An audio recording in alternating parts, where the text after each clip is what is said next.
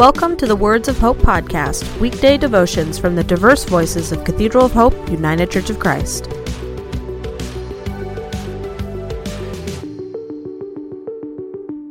The devotion for today, Tuesday, August 10th, was written by Weber Baker and is narrated by Adrian White.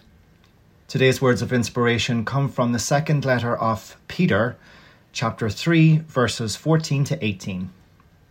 Therefore, beloved, while you are waiting for these things, strive to be found by him at peace, without spot or blemish, and regard the patience of our Lord as salvation. So also our beloved brother Paul wrote to you according to the wisdom given to him, speaking of this as he does in all his letters.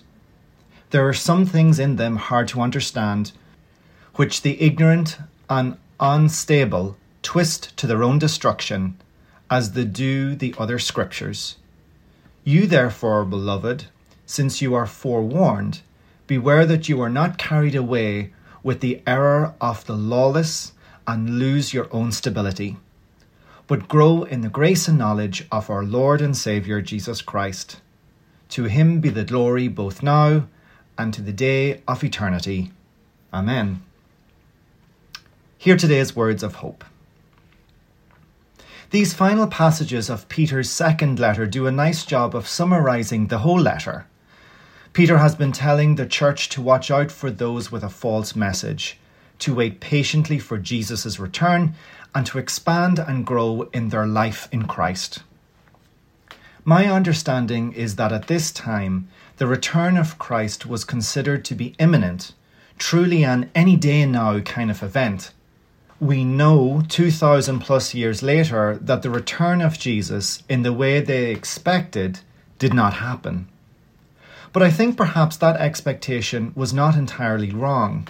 Personally, I think the power of God as incarnated in Jesus is instilled as the Holy Spirit on Pentecost has already come. This is not an event as the early Christians thought. It is an ongoing, minute by minute, second by second, part of the life in Christ. I think that the rebirth, the resurrection, the salvation spoken of in this letter and throughout the Bible is a process of God and humanity moving towards each other to a place where they are again in communion in the way described metaphorically in the Eden story. In the Jewish scripture we call the Old Testament, God moves physically closer to humanity through tents and temples, trying to create a place where humans can come to God.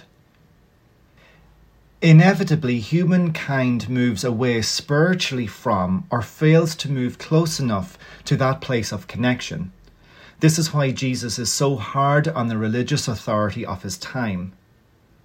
They are there, but fail to take the final step. This is why Jesus is so kind to those who live a godly life, but do not seem to recognize the God within them. If we live a godly life, we will find God within. God will guide us to godly living. So in the end, God creates the ultimate connection by becoming incarnate in Jesus. Thus, God comes into the human realm as by becoming human. At the Pentecost, humankind is moved into the godly realm by refilling, of the Holy Spirit.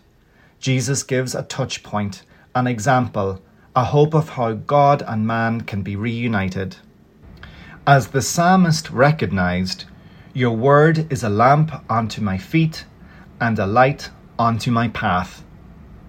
And the word became flesh, as said in the Gospel of John. Let us pray.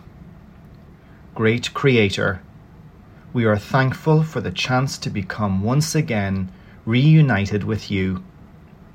We thank you for moving to us and pray that we can come to live as Jesus, who lights our path to you. Amen.